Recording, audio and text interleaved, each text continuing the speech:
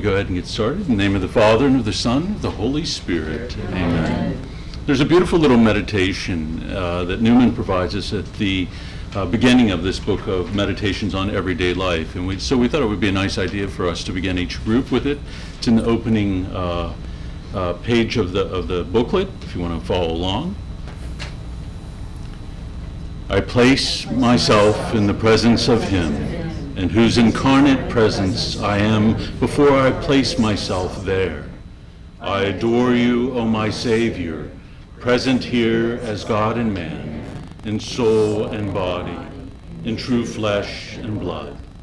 I acknowledge and confess that I kneel before that sacred humanity, which was conceived in Mary's womb and lay in Mary's bosom, which grew up to man's estate, and by the Sea of Galilee called the 12, wrought miracles, and spoke words of wisdom and peace, which in due season hung on the cross, lay in the tomb, rose from the dead, and now reigns in heaven. I praise and bless and give myself wholly to Him, who is the true bread of my soul and my everlasting joy. Amen. In the name of the Father, the Son, and the Holy Spirit. Amen. Hey, welcome everybody to the monthly Schola Christi meeting here at the Oratory. And this is a new beginning for us. Along with the new year, we're starting a new series. We had been reading Romano Guardini's Meditations before Mass for about 2.5 years. And it was a beautiful experience. Probably led us deeper into, I think, our understanding of our participation in Mass than anything that we had discussed here previously. But I decided to switch gears a little bit. Guardini's book, though small, was quite dense, if you remember, and the meditations were a little bit more lengthy. And yet I still wanted something that was rich for us, but maybe would allow us to focus on things topically, rather than following a continuous stream of thought through one work.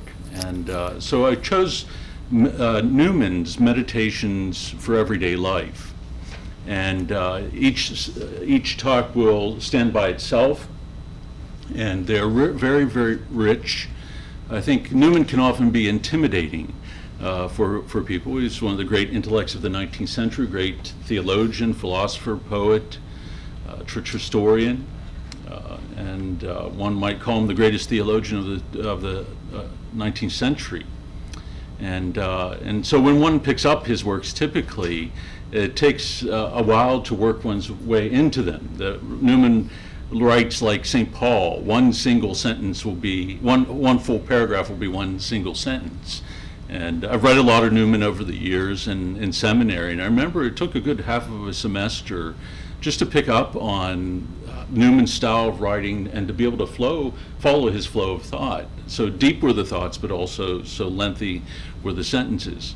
But what I've chosen for this group is Newman's daily meditations, where we begin to see something of what was in Newman's heart, I think. What made Newman the saint, not simply the great intellect or the great expositor of the faith, but really how Newman lived his life on a day-to-day basis, what was going on in his mind and heart, and most especially what was going on in his relationship with God, how he understood that relationship on a day-to-day basis. We often forget Newman the pastor, that he was also served in a parish, took care of the poor in Birmingham, England, and was very attentive to their needs. And often we really get a deeper sense of the man through his sermons, through his homilies, as well as through his letters. Someone once mentioned that the best way to get a sense of Newman's overall thought is actually to begin by reading his parochial and plain sermons, which he actually wrote before his conversion to Catholicism.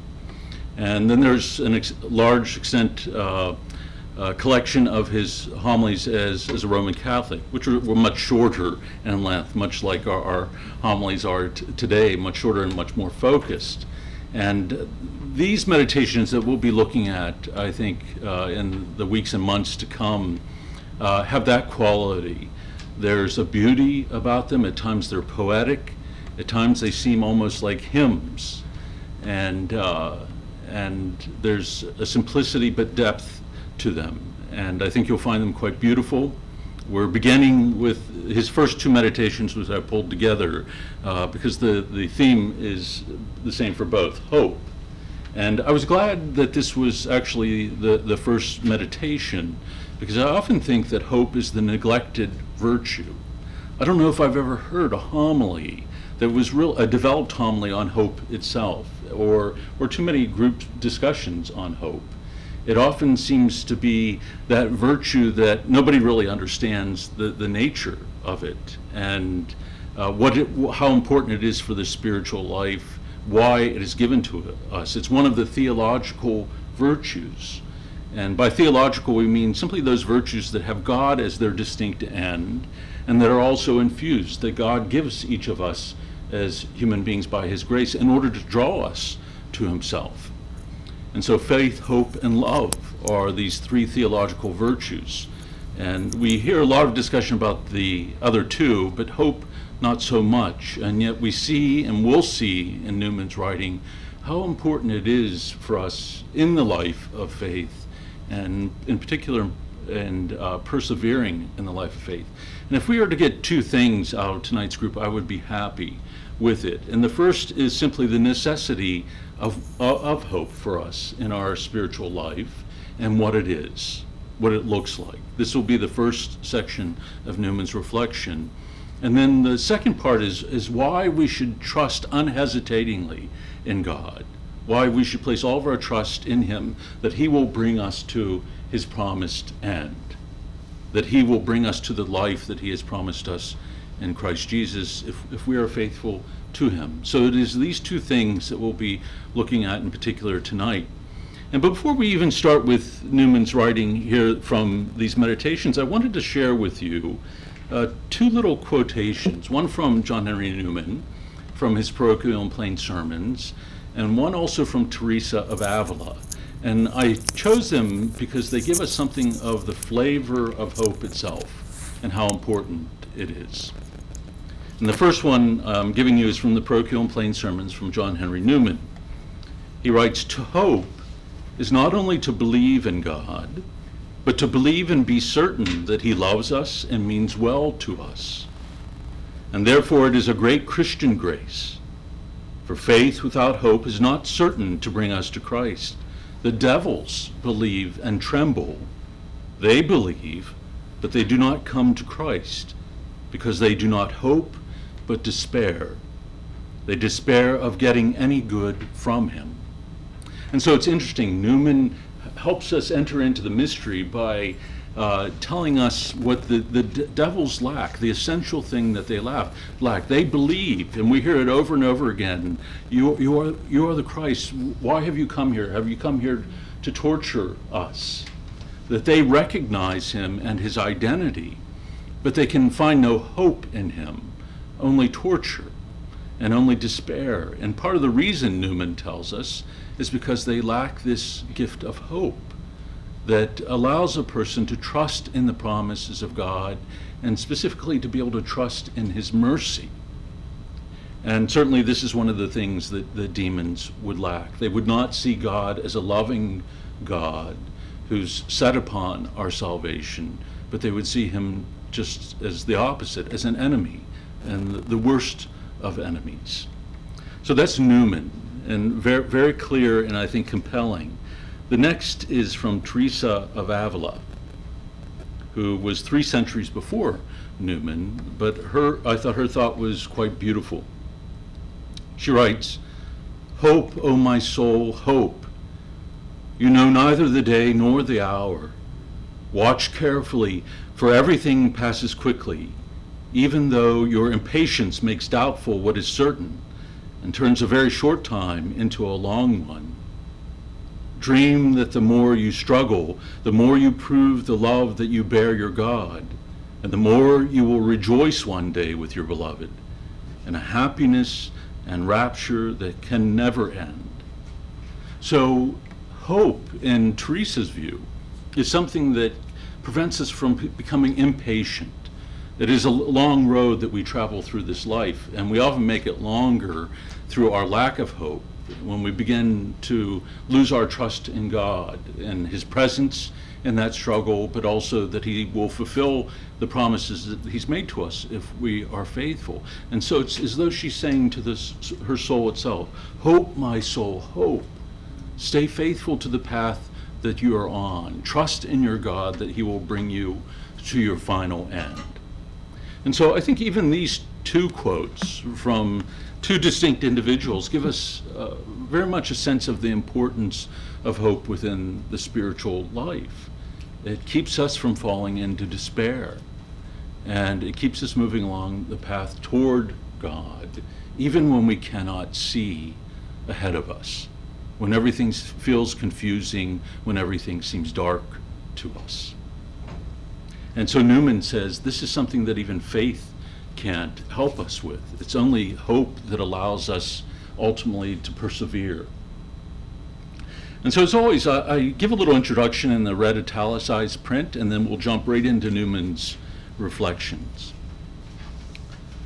We begin our everyday meditations from St. John Henry Newman with the virtue of hope, a virtue often neglected and little understood.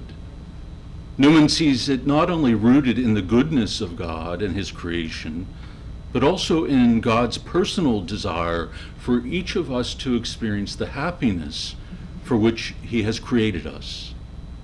It is not something abstract, but rather unique to each of us as individuals, unique because each soul has its own needs. Therefore, our paths through life are not only radically different from each other, but also seemingly strange. Newman would have us understand that God alone knows what is best for us, and it might not be what we think we need or desire. He invites us to unhesitatingly place ourselves into the hands of God, who has created us to do something or be something for which no one else has been created. Trust him, Newman tells us, because although we may see and understand nothing, God knows what he is about. So Newman, both as a theologian, but as a spiritual writer, I think has a deep insight into the human person, but also, I think, a deep insight into revelation and God's desire for us. And what I find striking about this first part of the meditation that we'll look at is what Newman is saying here, that God has created each of us, and he's created each of us as unique beings.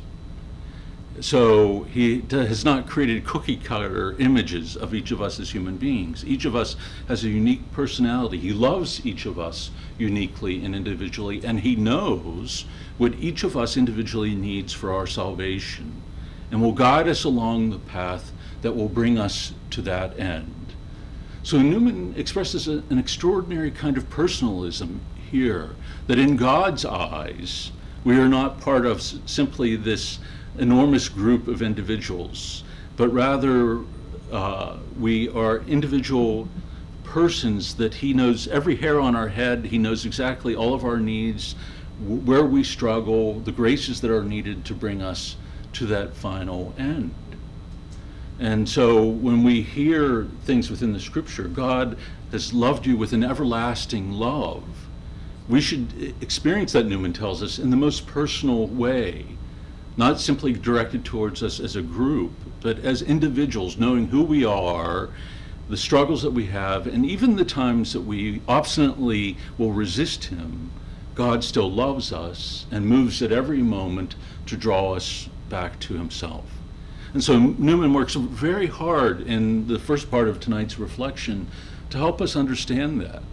And beyond loving us uniquely and knowing what we need, he's also given us each a unique role and responsibility within this world. Each of us has a particular purpose in God's plan of salvation. And we might not ever see it clearly. And yet there is this unique bond that we have with God and with each other. And there are small hidden ways that we have an enormous impact upon each other's lives and help people along that journey toward God. So again, Newman speaks in this profoundly intimate way about how God looks at us but how also we are related to each other and the impact that we have on each other's lives. What allows us to trust so unhesitatingly, Newman states, is the love that God has revealed to us in his Son and through his Spirit.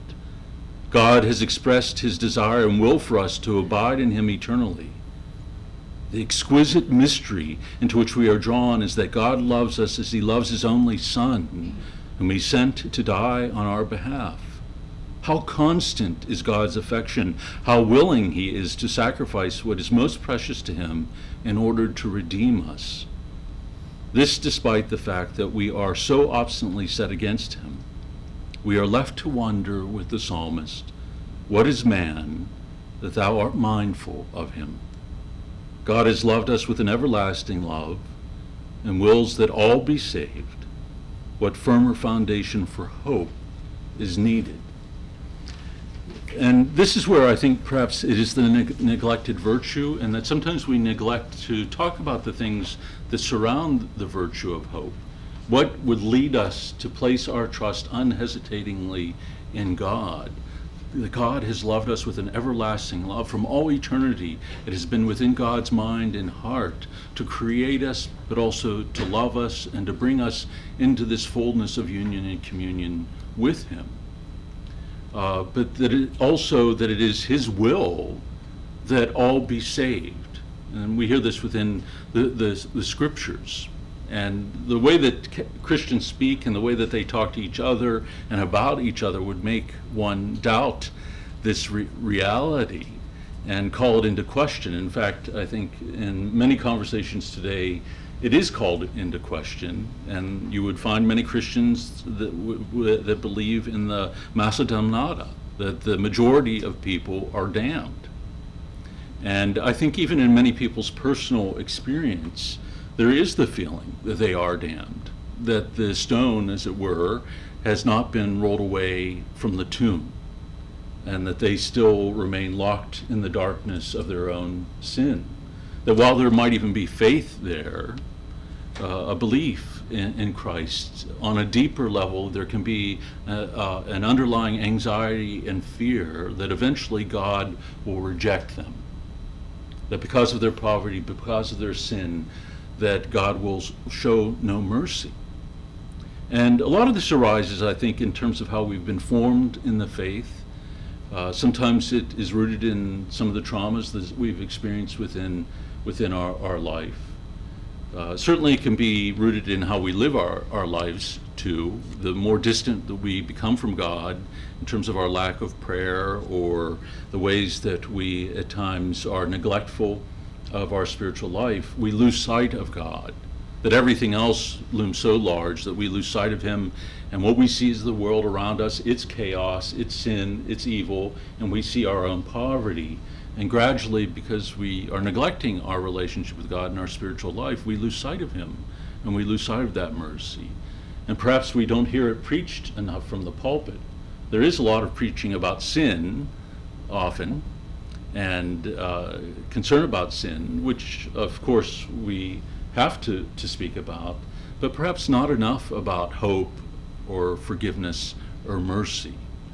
The things that would encourage men and women to place all of their trust in the love of God. You know, the most powerful and motivating force in our life is love.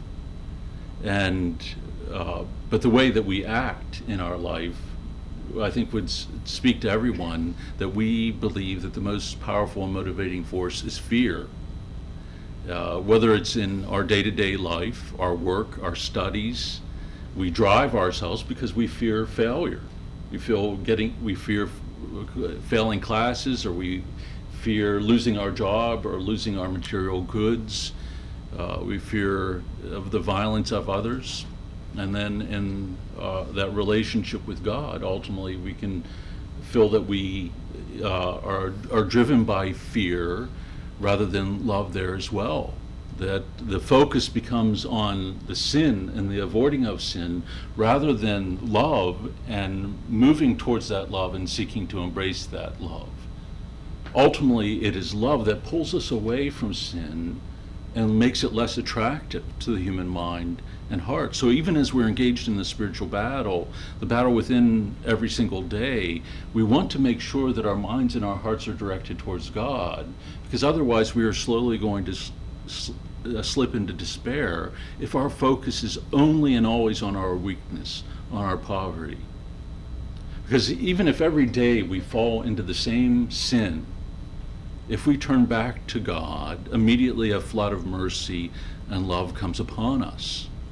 St. John Climacus is one of the great ascetical writers, and talks a lot about sin and the struggle with passion. Says if we fall every day and we turn back to God, or we rise every day towards Him, then our guardian angel gazes upon us with great joy.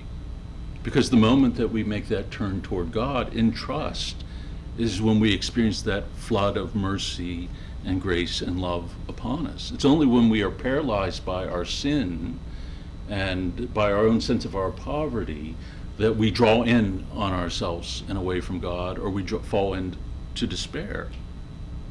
And so the more godly movement for us, if you will, is that of hope, an invincible hope in God, not in ourselves. And I think this is what Newman will seek to communicate to us here. So why don't we jump right in to the text, and as always, I'll stop after every paragraph or so and open it up for questions or comments. God has created all things for good, all things for their greatest good, everything for its own good. What is the good of one is not the good of another. What makes one man happy would make another unhappy.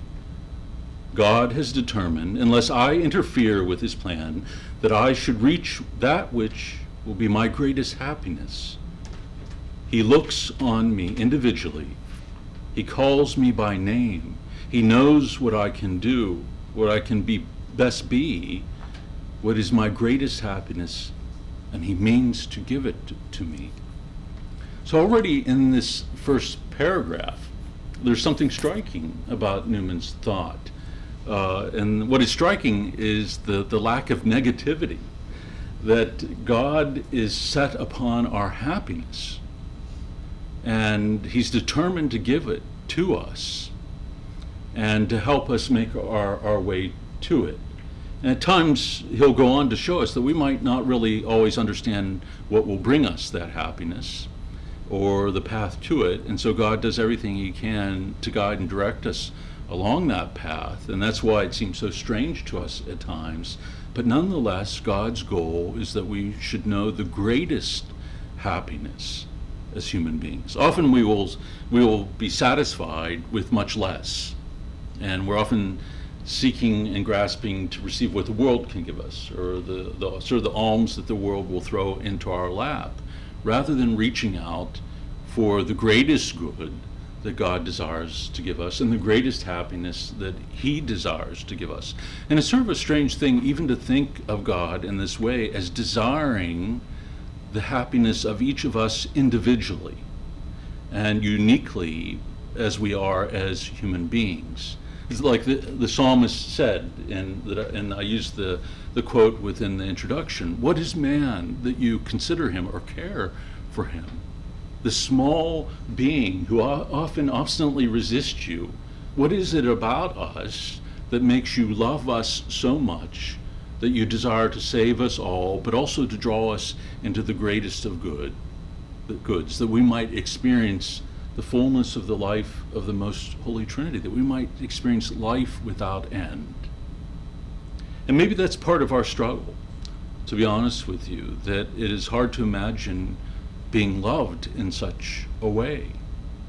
And I think that's why Jesus uses stories in the Gospels like the story of the prodigal son. That, basically the prodigal son wants his inheritance, so it's almost as if he's wishing his father dead. Give me what I will get from my inheritance, goes off and squanders it. And yet the father receives him back with this extraordinary joy, not even listening to the little speech that the prodigal son had prepared. "Father, I'm not worthy to be called your son. Receive me back as one of your slaves or servants." The father doesn't pay attention, but rather embraces him, clothes him, orders that the fatted calf be slaughtered for a great feast out of joy of having his son returned to him. And we can imagine those listening to Jesus in his day having a very difficult time believing this, especially those that Jesus was spending most of his time with. Tax collectors, prostitutes, those who are out at the margins of society. And we also know that there were those who did not want to believe this, that God could offer this kind of love in such an extraordinary fashion to known sinners.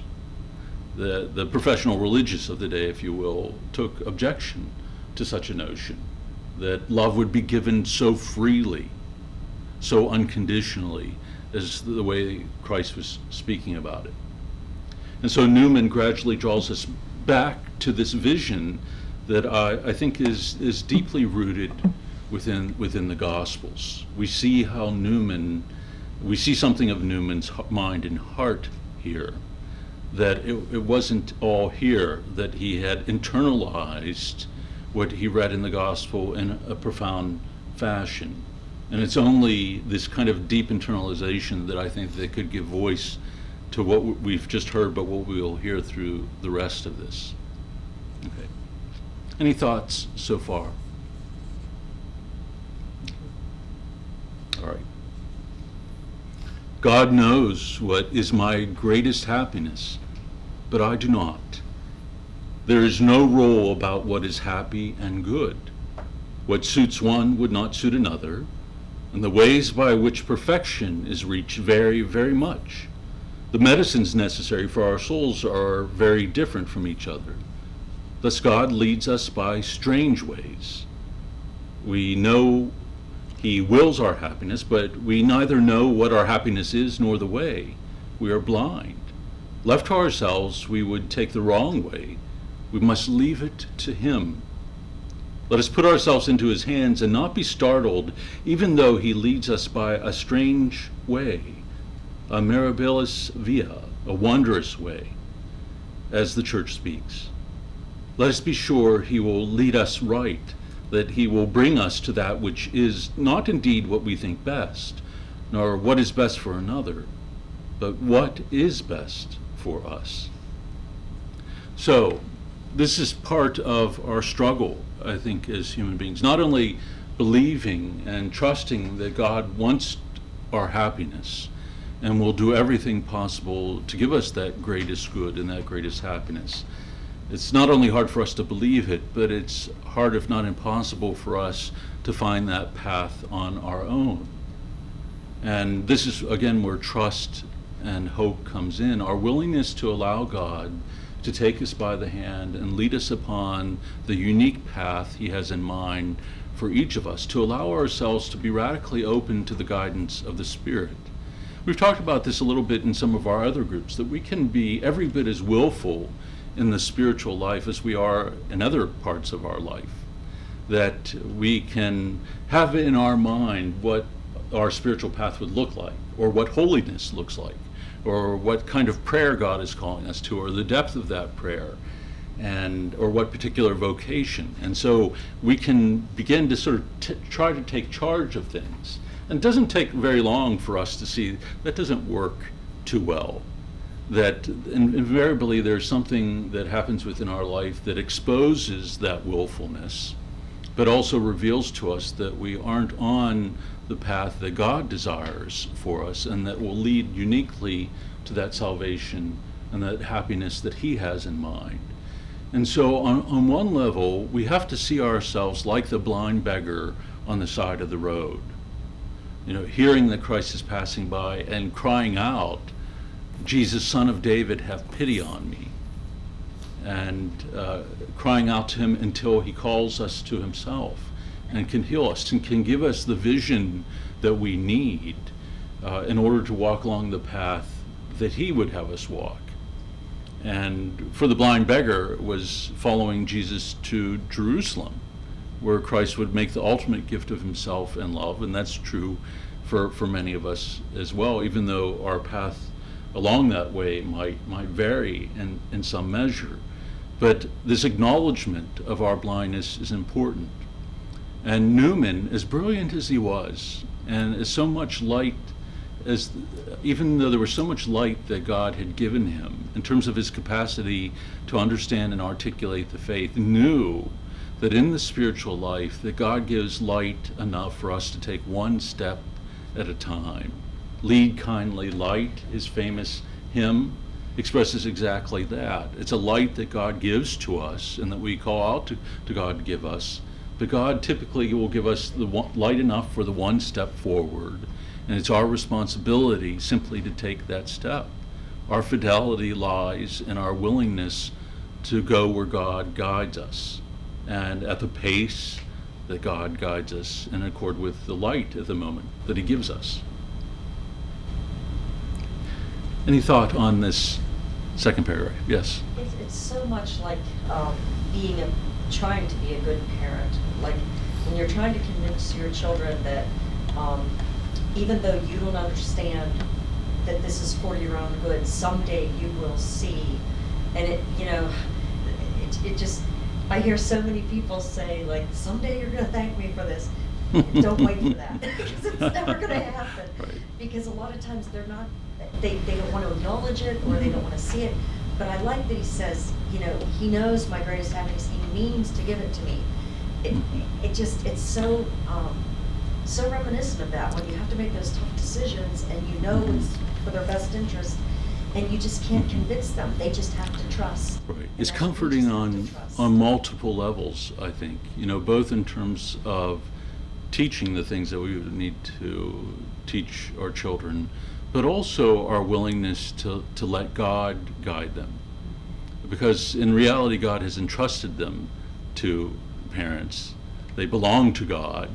They've been entrusted to the parents. And often their children are guided along paths that we would not have envisioned for them either. And it might be a roundabout way, and we might be frustrated, we might be scared on their behalf.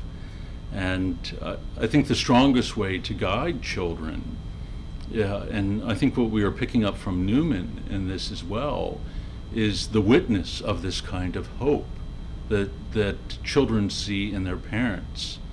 And that is reflected in the way that they live their life, how they deal with the trials and tribulations of day-to-day life, how they deal with their own fears, how they follow God from moment to moment, day to day. This is what speaks to children the most. And we've mentioned this before, what is more powerful than the image of seeing a father at the foot of his bed on his knees praying every night, or guiding the family in the praying of the rosary, or the parents at Mass with a kind of reverence and devotion that really speaks to the human heart and then becomes something that the children begin to imitate.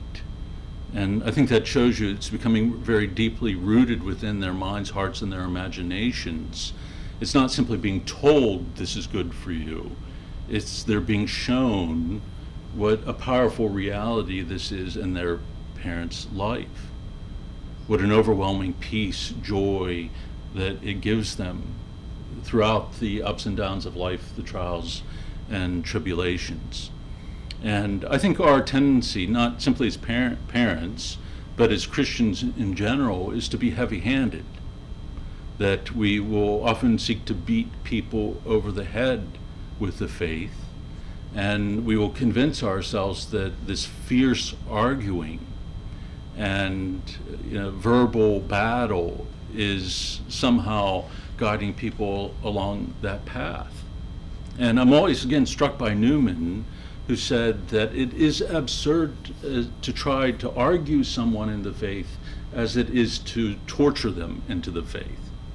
So Newman, this greatest of minds of the 19th century, is telling us you're never going to argue somebody into the faith, because faith is a gift. You are called to take those opportune moments to articulate the faith as fully as you can, but most of all, you're called to bear witness to it. You're to live it. They are to encounter in you the living God. And we find it much easier, I think, to argue about it than to actually live it. And it's not a quietism. In fact, I think it's just the opposite. To fully live the faith, to manifest the Beatitudes as something that have been internalized within us, to engage every person with patience and charity and long-suffering. It requires deep prayer and self-discipline and humility. And it's much easier, as I said, to engage in fierce arguments online and to convince oneself that you're doing God's work. It seems much more concrete to us somehow. And I think this is where we lose people. And I think when we live in a day like our own, when this is part and parcel of contemporary converse, you know, this kind of arguing and talking over each other. You ever see those news shows where they have 5 people gathered together as a panel? They typically end up screaming over top of each other, and to the point that it gets irritating enough that you turn it off. And I think that's what a lot of people have done with Christianity. They've turned it off. That we have added to the noise of the world, and it's every bit as irritating as the rest of the noise of the world. Unless what we are saying, by the way that we live our life, is touching people at a deeper level, that is speaking to their hearts and bearing witness not to the self, but to Christ. Today, in today's gospel, we hear John the Baptist say, "He must increase, I must decrease." And this should be our model as well. We're not meant to put ourselves forward. We're meant to put Christ forward. And the way that we do this, again, is by always pointing to Him in what we say, what we do, and how we treat others. Any other thoughts so far in the second paragraph? Yes, Anthony. I'm not sure how to articulate it, but I just was thinking that it's important to not be flippant about how people may be going in their spiritual life and how hard it can be at any given point to trust in the mercy of God. Right. There is a very real problem of suffering that we don't understand, and it's not just personal suffering, but as you were mentioning, you look at the world, there's a lot of things that happen, right, to so many people, that they live their whole lives in complete darkness. Gang members, women who were sold into prostitution. It's right, hard to understand how this applies to them. And one can just be flippant and say, "Oh, you should trust God." He knows what he's doing. It's important to realize that there's real concerns that have to be addressed. Oh, absolutely. I mean, I think that's for us to take this and make it practical. How is it that we live this out on a day-to-day basis? Because you're absolutely right. And I think when we look at the saints, the holier they became, also the more empathetic they became. The more that they looked at others with love and saw the presence of God within them, the less judgmental that they became. And so I think it's precisely our ability to enter into the sufferings of others that what Newman would be ultimately speaking to as well. That our hope then should lead us to want to draw others into that hope. And that takes a willingness to be compassionate, to suffer with, to enter into another person's world and to walk that journey with them. And Newman was very well aware of the concrete ways that we do that, but also the millions of hidden ways that takes place on a daily basis. There's a bond of connection between each of us, he will say, and that we've each been given our particular work in order to help others make this journey, or to manifest the love of the kingdom. And so yes, I mean, I'm and I hope I'm not coming off that way, or Newman, I hope Newman isn't coming off in any way of being flippant, because I think he's just the opposite. You know, that one would say Newman was a sensitive soul and very attentive, I think, to the trials and the tribulations of others, and this willingness to engage people and journey with them. In fact, Newman has one of the largest collections, or we have, I think, one of the largest extent collections of letters that Newman engaged so many different people throughout the course of his life. Thousands upon thousands, multiple volumes of letters engaging people about the faith or their concerns in one way or another, whether those were theological or spiritual.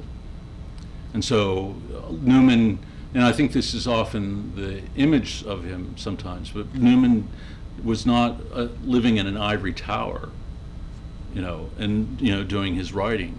He was immensely capable of doing that. I mean, he could stand and write for hours upon hours, but again, he was pastor of souls. He worked in a parish, did all the things that a typical parish priest would do. And so it was deeply, and it wasn't like he was living in this elite parish of the wealthy, but it was a poor town. So I think he was very well aware of the plight of those living in the world. Okay, but good point. I mean, I think even as we reflect upon this, we want to be attentive to that. Yes? To that point, Anthony, it's well taken in that it makes me think of working with very afflicted populations, and how the truth of the fact that God desires our salvation more than we do. So he'll meet us in that moment for that person, for the prostitute, for whomever, for the afflicted person. And in meeting them through us extending mercy in that moment, he's reaching out his hand to them right where they are, as they are, and giving them that choice in that moment to take that one step. That's right. As you were saying. That's right. And I think, Pope Francis just said that, one of his great concerns is that we've lost this kind of missionary aspect to the life of the church, of engaging others directly, that we can get caught up in a lot of the externals of the faith life, and it can solidify to such an extent that then we lose sight of those around us. And so it is precisely our willingness to, he wants us to engage others and engage them where they are. And certainly over the course of time, I think individuals that I've talked to that have thought that they are the furthest away from God, or see themselves as the most wounded or hanging by a thread, actually turn out to be the ones who have the deepest faith. It seems like hanging by a thread, but that thread is pretty strong and bears witness to this incredible faith. They've been through to hell and back, to put it bluntly. And so while they seem broken, there's often this greater faith. And when we look at the Gospels too, and those who responded most to Christ and really could see the love and the mercy of God present to him, weren't those that one perhaps would have expected. In fact, they rejected him as a heretic and cast him out of the synagogues. And it was the known sinners. And I'm always struck by that passage of the woman who comes and anoints his head, his feet at the supper, and everybody's scandalized by it.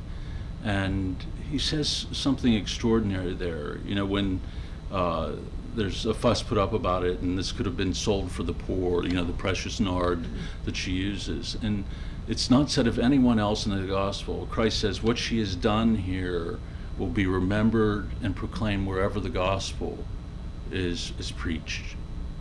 What she has done is so reflective of the love of the kingdom, but also the love that he was going to reveal very shortly.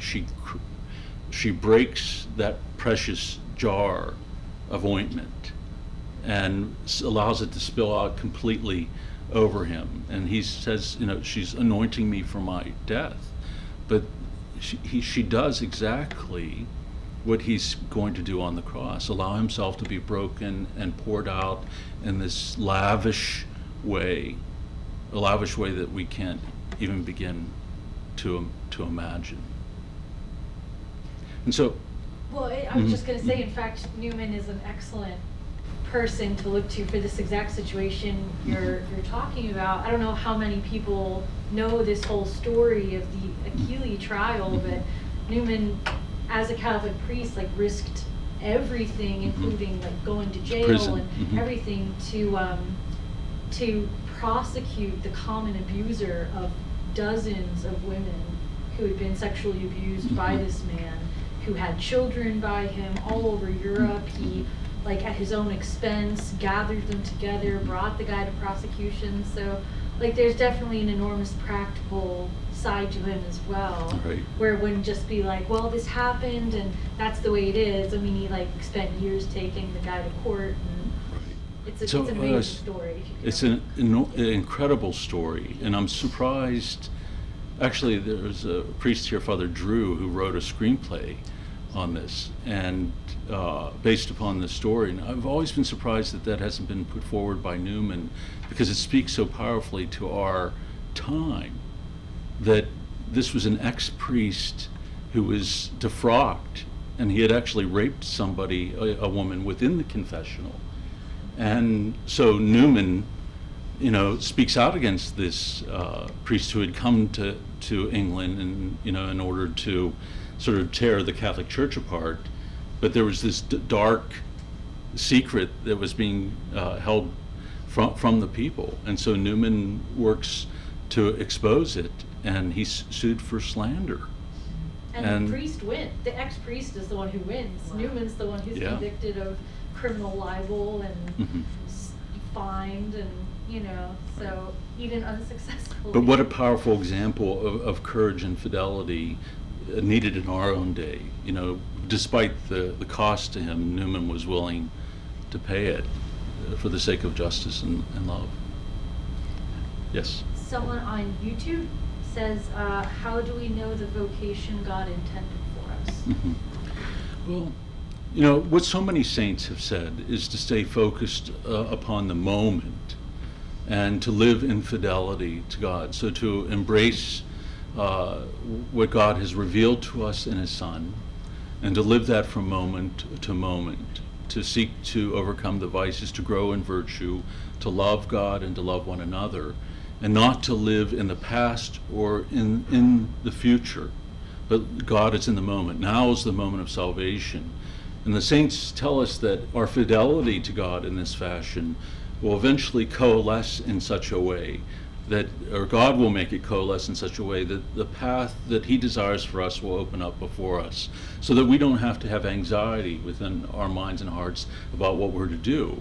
And it's funny, the first thing that we ask everybody when you come to college especially is, you know, what do you do, or what are you going to study, what's your major?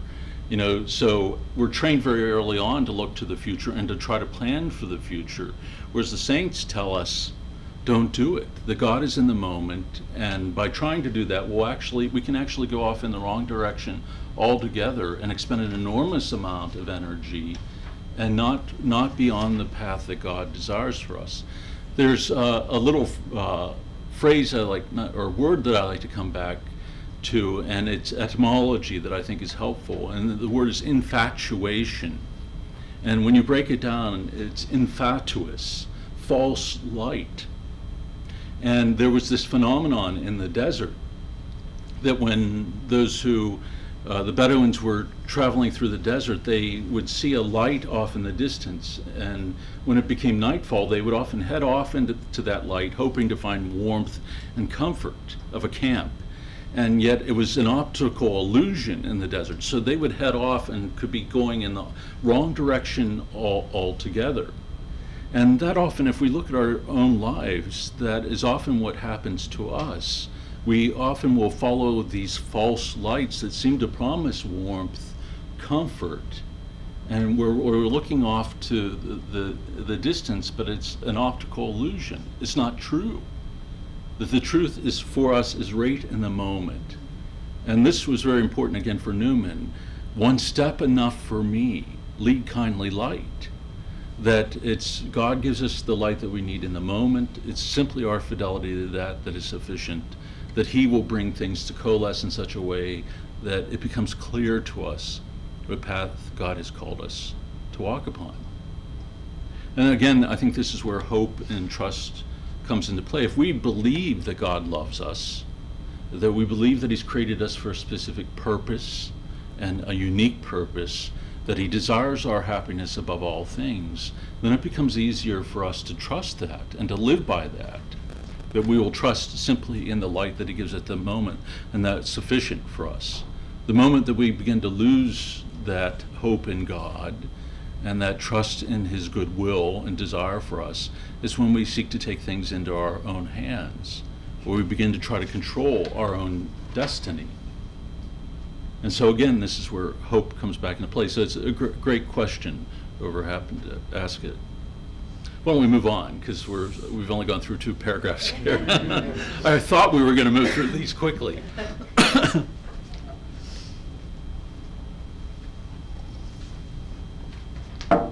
Oh my God, I will put myself without reserve into your hands.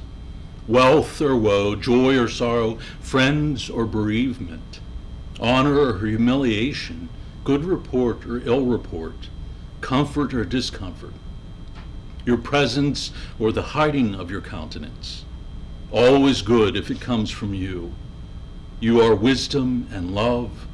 What can I desire more? You have led me in your counsel, and with glory you have received me. What have I in heaven, and apart from you, what I want upon earth? My flesh and my heart fail, but God is the God of my heart, and my portion forever. So again, very, very powerful images for us, that whatever our circumstances might be, the complete opposites, wealth or woe, joy or sorrow, friends or bereavement, honor or humiliation, in any one of these things, our fundamental attitude must be the same, and that's hope, a hope in God. And it's not as though we treat those things as easy, or that we become flippant about a person's circumstances, or just, as you said, just trust in God.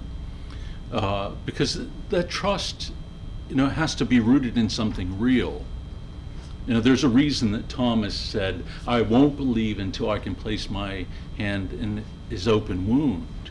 And so there has to be something for someone to hold on to, if you will, that helps establish that trust in their life.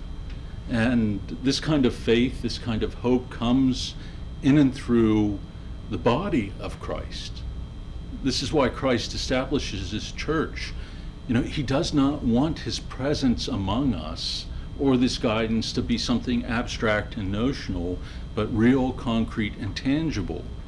And that our experience of his love, of his mercy, of his guidance would be every bit as concrete and tangible, if not more, than what the apostles experienced.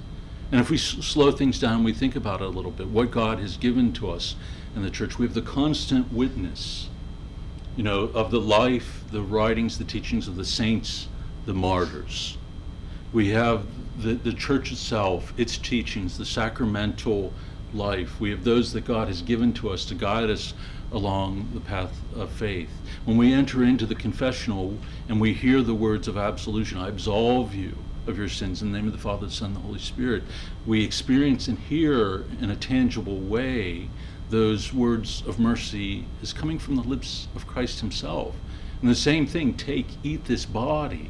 It's not an abstract or notional thing for us, but real, concrete, tangible, this reception of his love. And so if people were to ask us, do you have a real and personal relationship with Christ? Our response as Catholic Christians should be absolutely. There should be no hesitation in our speech, and we should not have to think about it for a moment if we are living it. And for those, as you've mentioned, who may have never experienced it for one reason or another, it's our responsibility to be that hand of Christ that reaches out to them, to be that source of tenderness and love.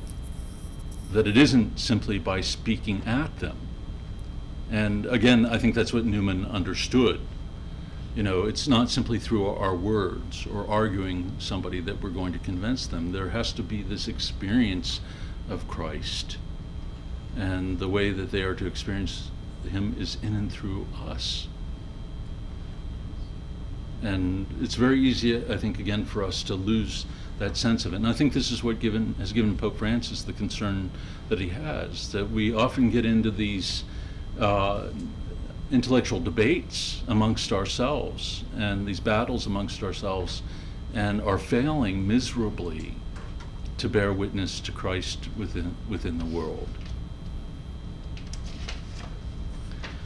God was all complete, all blessed in himself, but it was his will to create a world for his glory.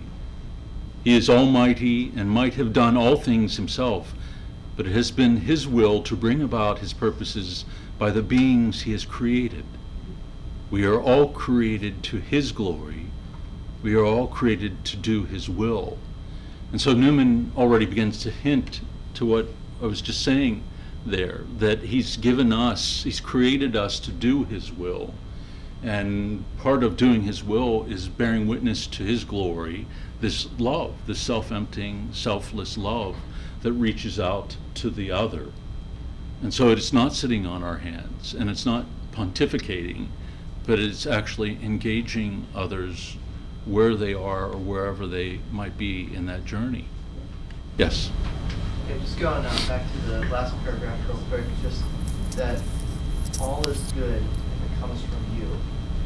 That just really hit me hard about, especially what I've experienced personally in my life, that, like you said, it's not, especially things that don't go our way, it's very hard a lot of times to accept that, but if we allow ourselves to soften our hearts and be open to God's grace, then it can be an outpouring of trust, of hope, and a realization that, again, like, we don't know what God's plan is for us in the future, and like you said, neither should we worry ourselves about that, but also to not be angry at God for things that are good, don't go our way, or that are painful, but to really realize that, again, it's an opportunity to grow closer to God, to cling to God, to grow in love with God, but also to realize that he could be giving us, and probably most of the time is giving us, that as an opportunity for penance, for salvation. Right. And part of this, I think, very good. And, I think in all these experiences, there's the presence and the providence of God. Even in the things that are very difficult or painful, they are not out of God's purview. And that while it might not even be what he willed for us, say if there's a specific evil that we encounter or we are afflicted, that God is not absent from that reality. There's nothing that we suffer in isolation. And so even in those darkest of times, the humiliation of suffering, that God can draw us through it, that we can encounter God, even in those things of our greatest poverty or even the greatest wounds that we've borne within this life. And so again, this capacity to hope in God, even in the face of the greatest darkness, is why this virtue is so important to us. Because, the word is used here, strange path, but sometimes it can be exquisitely painful, one might say, to the point that we can't tell up from down. But to know that God is present there and that we aren't being abandoned in it, as dark as it becomes, that he's always there grasping us by the hand, is something that allows us to move forward. Andrea. Yeah, I also wanted to make a comment on that same paragraph. When Newman says that wealth or woe, joy or sorrow, friends or bereavement, honor or humiliation, good report or ill report, comfort or discomfort, your presence or the hiding of your countenance, all is good if it comes from you. That, these words it is very obvious, but I did want to state the obvious, that these words come from a man who was already very advanced in the spiritual life. And he's saying here, you have led me in your counsel, and with glory have you received me. Mm-hmm. So he had already experienced God on very Mm-hmm. intimate levels, Right. For someone who, I can just look at myself, before I entered the church, before I even received or was capable of Mm-hmm. receiving, before I was even capable of receiving God's call. Mm-hmm. I was just living all this, it was just all dark, Mm-hmm. and there, I would have never understood. Even the simple phrase like God is with you, what does that mean? Come on, I'm miserable here. What do you mean God is with me? And then you were also making the comment that, that others can experience the truth of this statement, through us, the different members of the body of Christ, Mhm. which is also, yes, very true. But there, I wanted to share my experience that before I experienced our Lord in His members, in the other parts of His body, I first experienced Him in the sacraments. Mhm. So I was called, into the church, by the desire to receive Him in the most blessed sacrament, and then it all went from there. So He Himself did all of the work, and He laid the groundwork. So my message, my words, for those, who cannot fathom any of this, who don't understand anything, from their point of view, none of this makes sense because they've never ever experienced anything like this, to just, join the church if you're not part of it already, and, just continue to receive the sacraments and allow God to do His work in you. And, things will slowly take shape until you're able to more and more receive of Him, including that you're made ready to receive from the body of Christ. Right. Yeah, you're right. Newman is speaking from one who's had long experience of making that difficult journey. And so, I don't think we would have the expectation that someone who is just coming to the faith or even exploring it would have that same experience. And I think that's why at the beginning I said, even if we can take 2 points away from this, some of the fundamental ideas of the nature of God's love for us and how He's created us and His desire for our happiness, and the uniqueness of that we have in God's eyes, that He sees everything that there is about us, and that He enters into that and loves us in this unique fashion.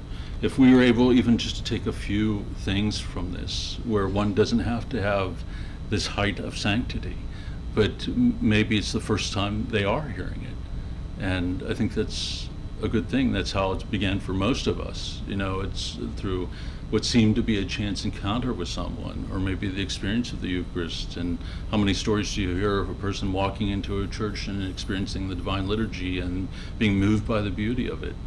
Mine came from a chance encounter with an old friend on Fifth Avenue, just passing by, and if it never had happened, my life, I still shudder when I think about it, because my first thought was to walk by, and I did, and happened to run into the same person in the same night a second time, and that time they came over to me.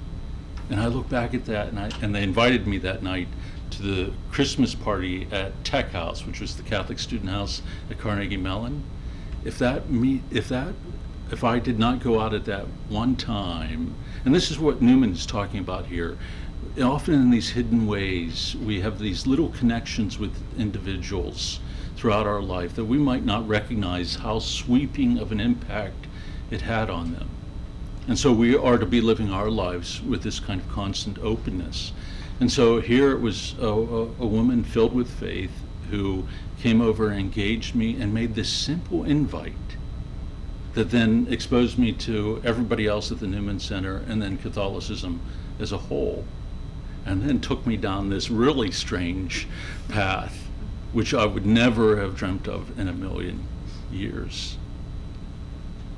And this is what Newman is getting at, that, you know, we have, and I think that's why we want to follow his lead here as he takes us through it, because he shows us something of that these powerful connections that God creates and how present he is within our life that can open up this path for so many people.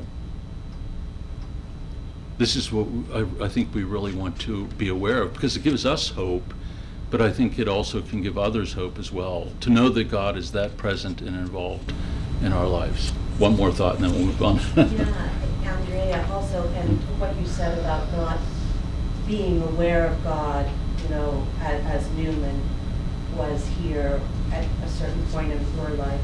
And I feel like that's true for all of us, and that even though we are unaware of him, he is perfectly aware of us, profoundly aware of us, and giving us the preparations we need, even though we're unaware, to prepare us for the vocation he has in mind for us, for the destiny, for the mission, for that only we can do.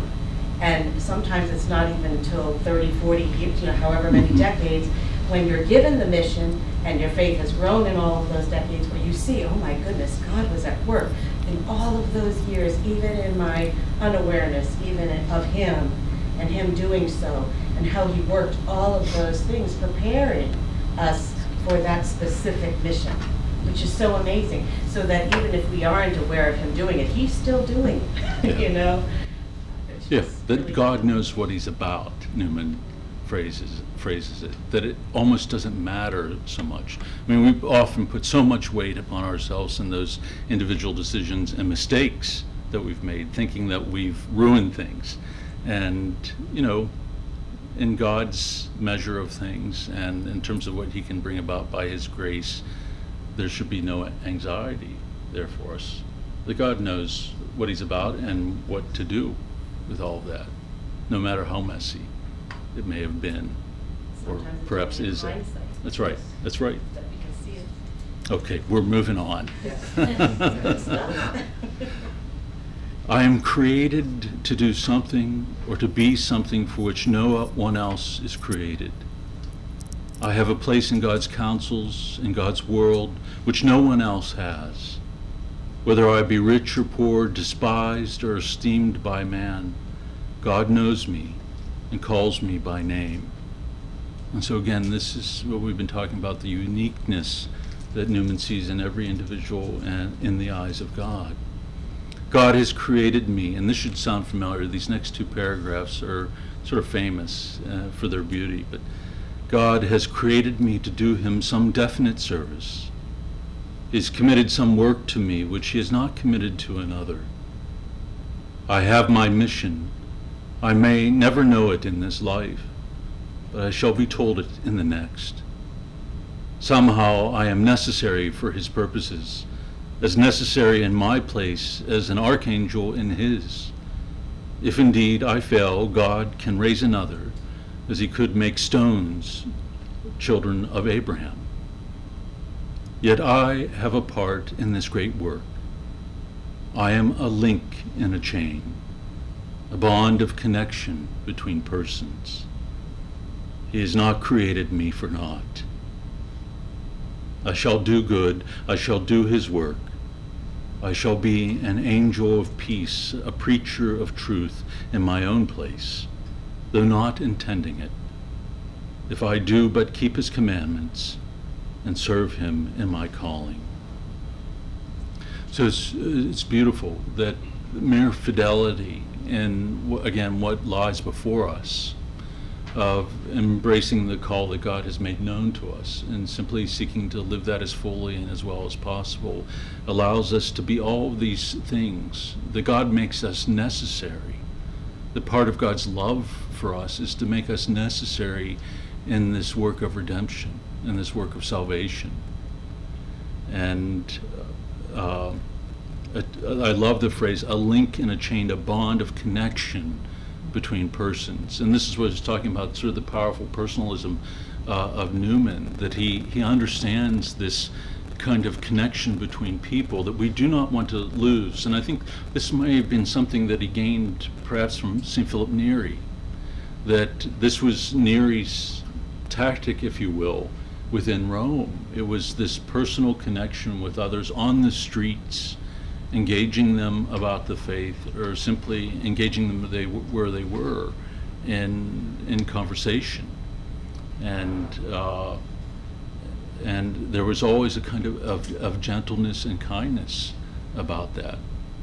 And so I think when we hear this in Newman, him speaking in this way, we definitely see the impact of being an oratorian for him, because this, the oratorian always looks to Philip Neri in this regard, that we fish, as it were, with a single line, not with a net.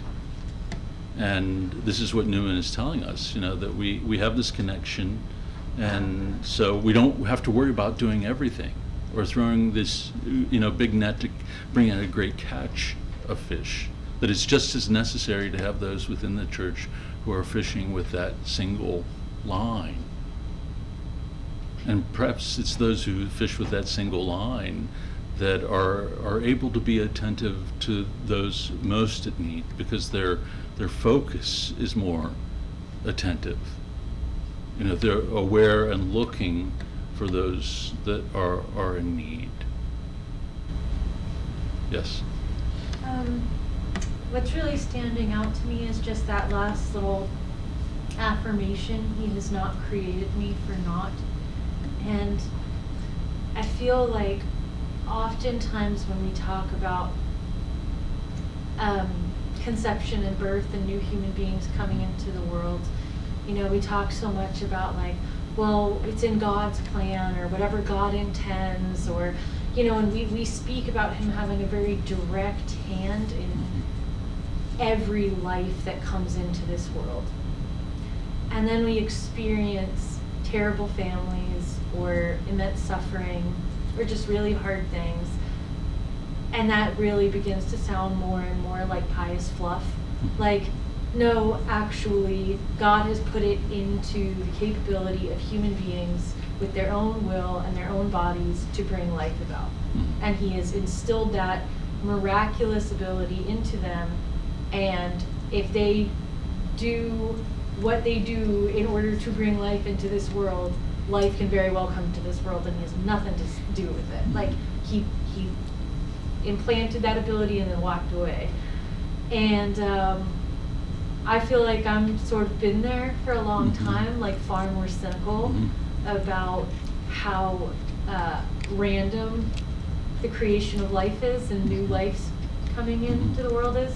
So there's just something about that maybe to hold on to, that as completely random as it can seem, those people just decided to have a kid and they did, that he is more present there, and it's really not for nothing, and no life is for nothing. Right. I think that's precisely what's powerful here, but it also keeps us, I think, humble, and from putting out, as you describe it, as fluff, or pretending as if we have all the answers to life's questions and problems and sufferings. We don't. That God has drawn us into this mystery, and we find ourselves in this mystery of deep love and presence of God, but also deep evil within the world. And the moment that we begin to pretend that we can answer those questions, or where we cease to say, I don't know, then I think we've fallen into a pretty deep pride there. It kind of reminds me of this little thing Pope Benedict said. And it's a difficult thing to grapple with, especially when people are really annoying. Or you just want to think well, you're just waste. That's a pretty extreme term, but he has said, each of us is willed, each of us is loved, each of us is necessary. Right. And it's three pretty amazing things to look at every single person alive and say you were directly willed, you were directly loved, and maybe the hardest one of all, that you were truly necessary. That's right. Yeah. Of course, he was influenced by Newman Of in course. saying that. Yes. Yeah, along the same paragraph about if I do by keep his commandments and serve him in my calling, that paragraph, it also makes me think that probably the calling, the serving that you do is probably, I suspect, related to people very close to you, around you. I see people sometimes say that get into big causes and political things, and meanwhile, their minds are there. Meanwhile, their father is, needs some help, and their brother is strengthening him, and somebody is, they are, not ignoring some of their closest people in their family because they got bigger things in mind. And I'm thinking that, that you probably should start in your own home first. Take care of that. That's going to be plenty. I'm going to do this, and maybe all you need to do, just put in front of you first. That's right. Maybe something else can play, but get your house in order, kind of thing. Right. Sometimes people avoid that and they think it's horrible. Right. And I think sometimes intuitively we know that. There's that little colloquialism, charity begins at home, that we understand that it has to be with those with whom you live or those that you see every day, that you live the gospel, where you love and are patient, and it's not out there. Because again, when it's out there, it's much easier. We can be friendlier to strangers than to those that we see every single day of our life. And this, again, sort of pulls us away from that. We're moving on before somebody... Okay. We're at the bottom of the page, right? Yes. Therefore, I will trust him. Wherever I am, I can never be thrown away. If I'm in sickness, my sickness may serve him. In perplexity, my perplexity may serve him. If I'm in sorrow, my sorrow may serve him. My sickness or perplexity or sorrow may be necessary causes of some great end, which is quite beyond us. He does nothing in vain. He may prolong my life, he may shorten it. He knows what he is about. He may take away my friends. He may throw me among strangers. He may make me feel desolate, make my spirit sink, hide the future from me. Still, he knows what he is about. So the idea that God does nothing in vain, again, that there's not one aspect of our life or one aspect of our experience where the hand of God's providence is not a part of it, no matter how difficult or confusing or perplexing that might be. And again, this, I think, is where the virtue of hope is so important for us, because when these things begin to happen in our life, our tendency is to want to run away or to take hold of the things that we can that make us feel that we can change those realities or alter them. That if we change this or that external, we are going to, and of course this might be necessary in certain circumstances, so I don't want to overly generalize here, but I think often in our day-to-day life we will do that. We will want to take things into our own hands precisely to avoid those things that are unpleasant to us or difficult to us, where it might be precisely where God has put us in order to act with love or fidelity or long-suffering in such a way that it brings healing to another. And again, we might not see that, and we might never see it within this life. And I think that's where hope is important, because it allows us to look through all of that, again, to the promises of God, that's what we are holding on to, even when we cannot see it itself. And there are so many things like that, and I think in our day-to-day life, that do seem utterly confusing and perplexing to us. Why would this come about? Or why, after all this time, would something like this emerge in my life? And what could God possibly be asking of me now? And I think that's when hope comes into play. It allows us to keep moving forward. O Adonai, O ruler of Israel, you who guide Joseph like a flock, O Emmanuel, O Sapiencia, I give myself to you. I trust you wholly. You are wiser than I, more loving to me than I am to myself. Deign to fulfill your high purposes in me, whatever they may be. Work in and through me. I am born to serve you, to be yours, to be your instrument. Let me be your blind instrument. I ask not to see, I ask not to know, I ask simply to be used. So this is the fundamental attitude that I think arises out of a real hope in God and a real hope in his goodness, that we could even say something like this, that you are more loving to me than I am to myself, that God loves us better than we can love ourselves, and that often escapes us. You know, we are often more self-protective maybe, or sometimes there can even be a kind of self-contempt really that drives us, rather than this sense of our being guided by love itself. Okay. So this brings us to the end of the first reflection, and the second is paired really beautifully with us, because it leads us, it sort of provides to us what's the motivation here for us? Why would we place such a hope in God? And so it's the all-important question for us. Why would we live our lives in this way? So Newman writes, "What mind of man can imagine the love which the eternal Father bears towards the only begotten Son? It has been from everlasting, and it is infinite. So great is it that divines call the Holy Spirit by the name of that love, as if to express its infinitude and perfection.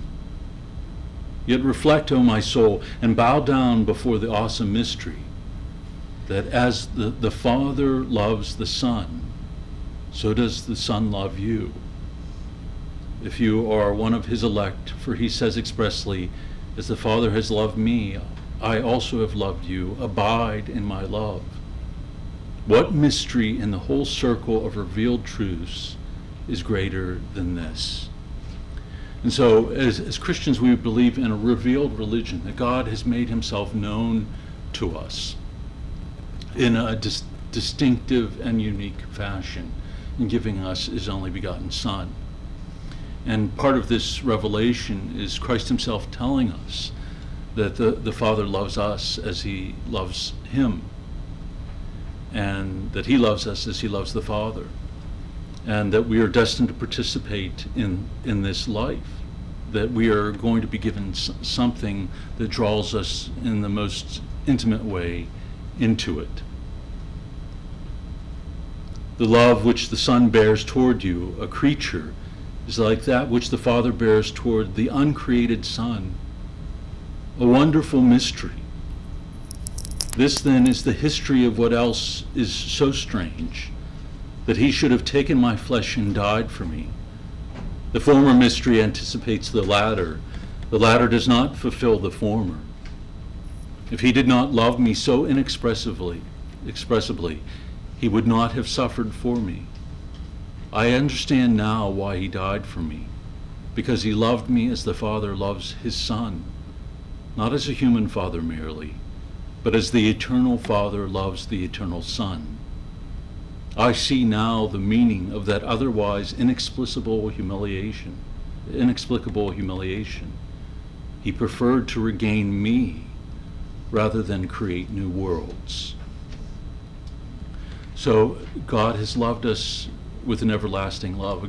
And this is what I was talking about earlier, about being drawn into a mystery that is beyond us and being shown this love and having it revealed to us. That is not simply by the power of our intellect, our mind, our imagination to construct this. It is by faith that it is seen and comprehended. And we've talked about this in many groups, that our intellects and our reasons have very great limitations. That it's by faith that we are grasped by something, St. John says, behold what love has been revealed to you. And behold means to be held by. We are meant to allow ourselves to be taken hold of, to be grasped by the love of God and drawn into this infinite mystery. It's not something that we take for ourselves. And it's even reflected in the way that we worship, that we receive the Holy Eucharist, we receive the love of God. We don't reach out and snatch it and take it for ourselves. We make a throne, or we receive it on the tongue. We receive it into ourselves as gift. And it is faith that allows us to begin to comprehend that great beauty and that great truth that God has revealed to us. And similarly, I think in the warp and woof of day-to-day life, in all the things that we experience, we are meant to allow God to draw us into the mystery of his presence among us. But again, his desire to save all of us, his willingness to turn the world upside down to make it a possibility.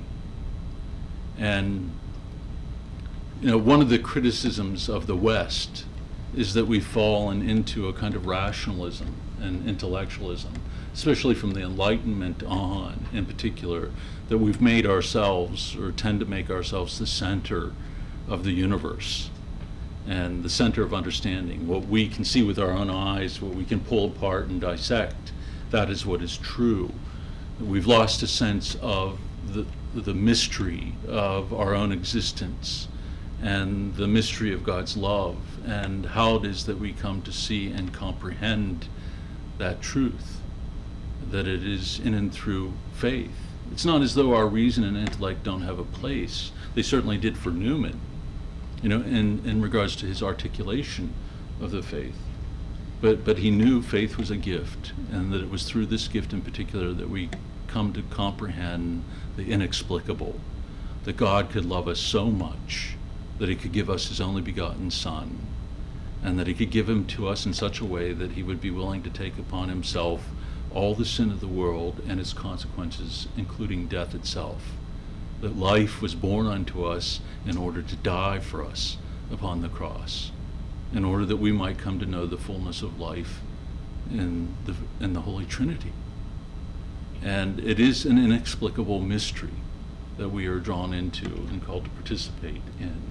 And we have to approach it in this way, in a prayerful fashion, where we are contemplating something by the grace of God and realize that we have to be shown it. And I think so often this is why preaching can fall flat too, because preaching is not meant to be a lecture. And it's not to be practice in exegesis, of pulling apart the text and analyzing it.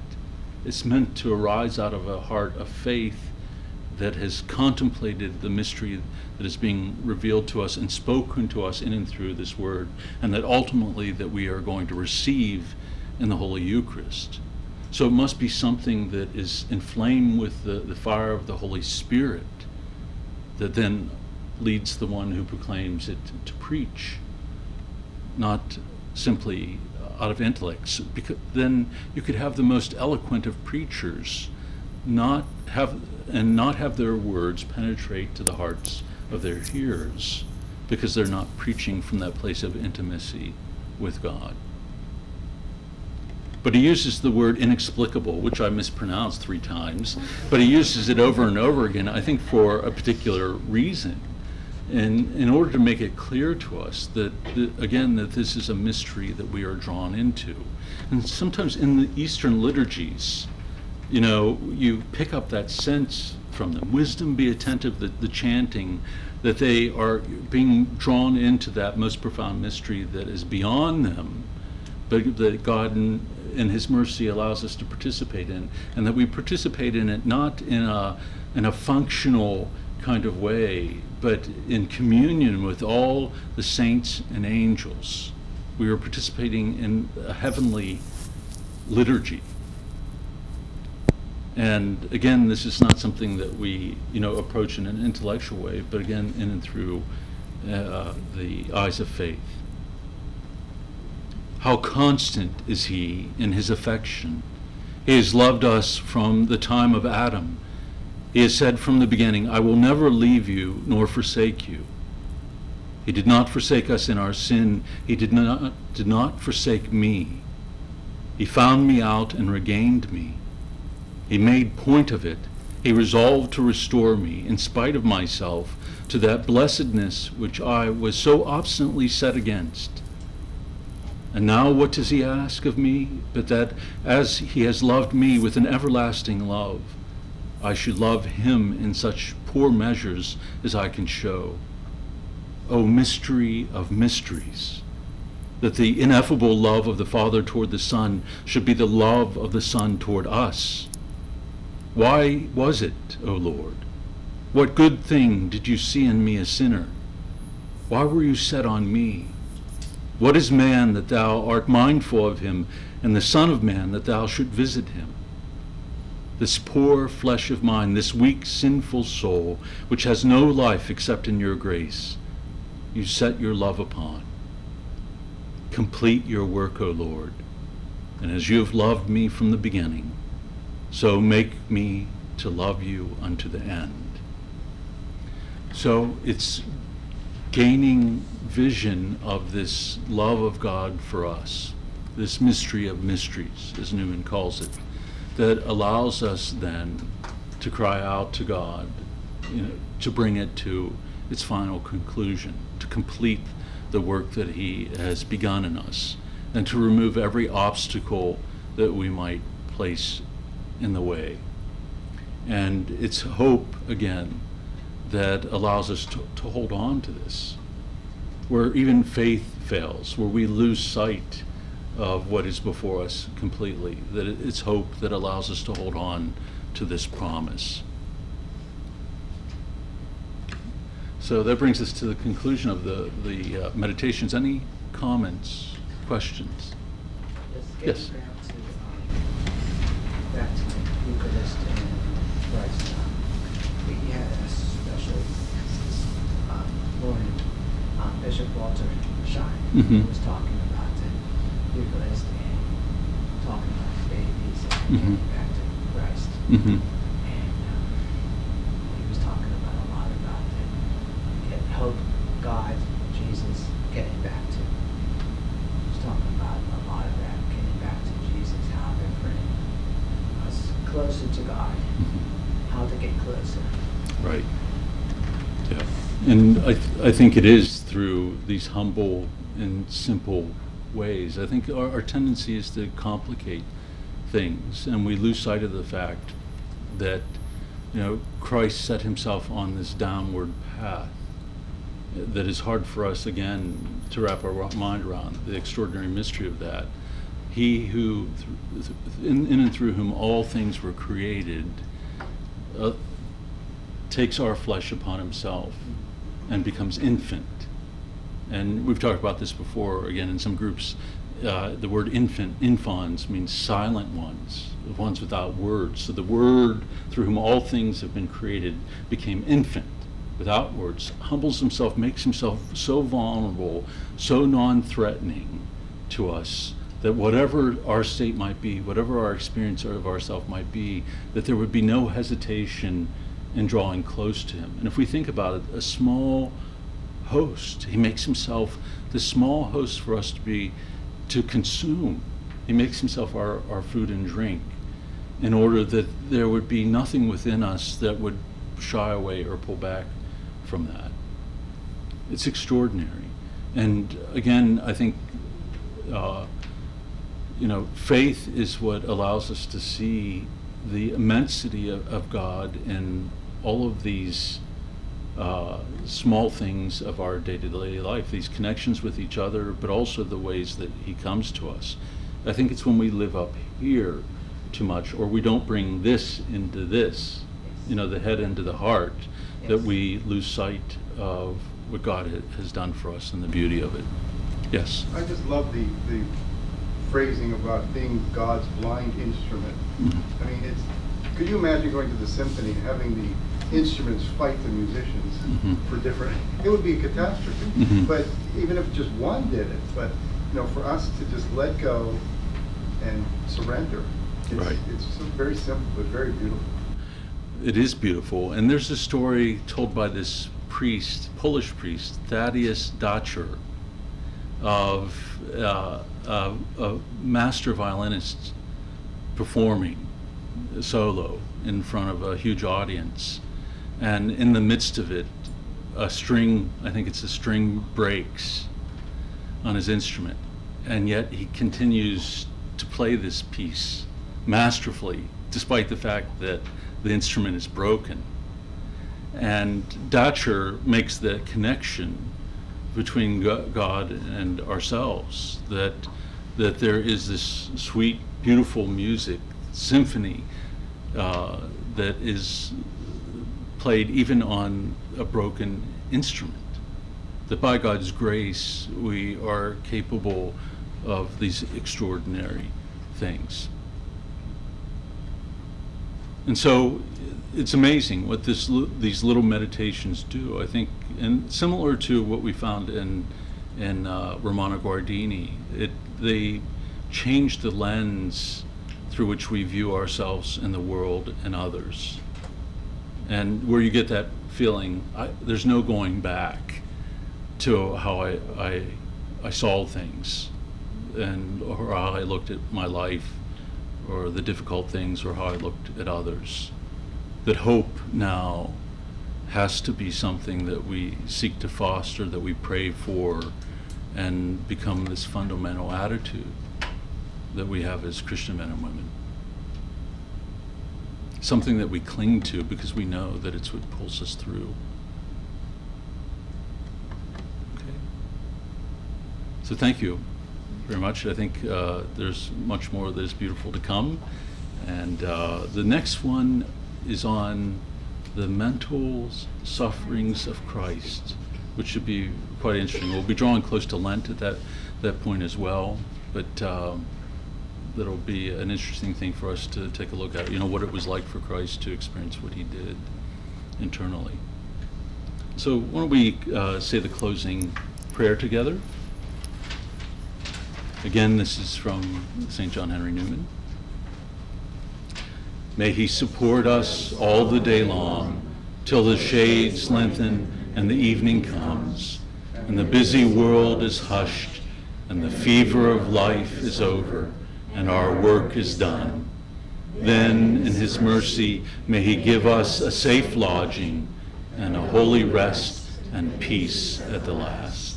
Amen. The Lord be with you. And may Almighty God bless you, the Father, the Son, and the Holy Spirit. Amen. Go in peace. Thanks be to God. St. John Henry Newman, St. Philip Neri, pray for us. Okay, thank you all. God bless you.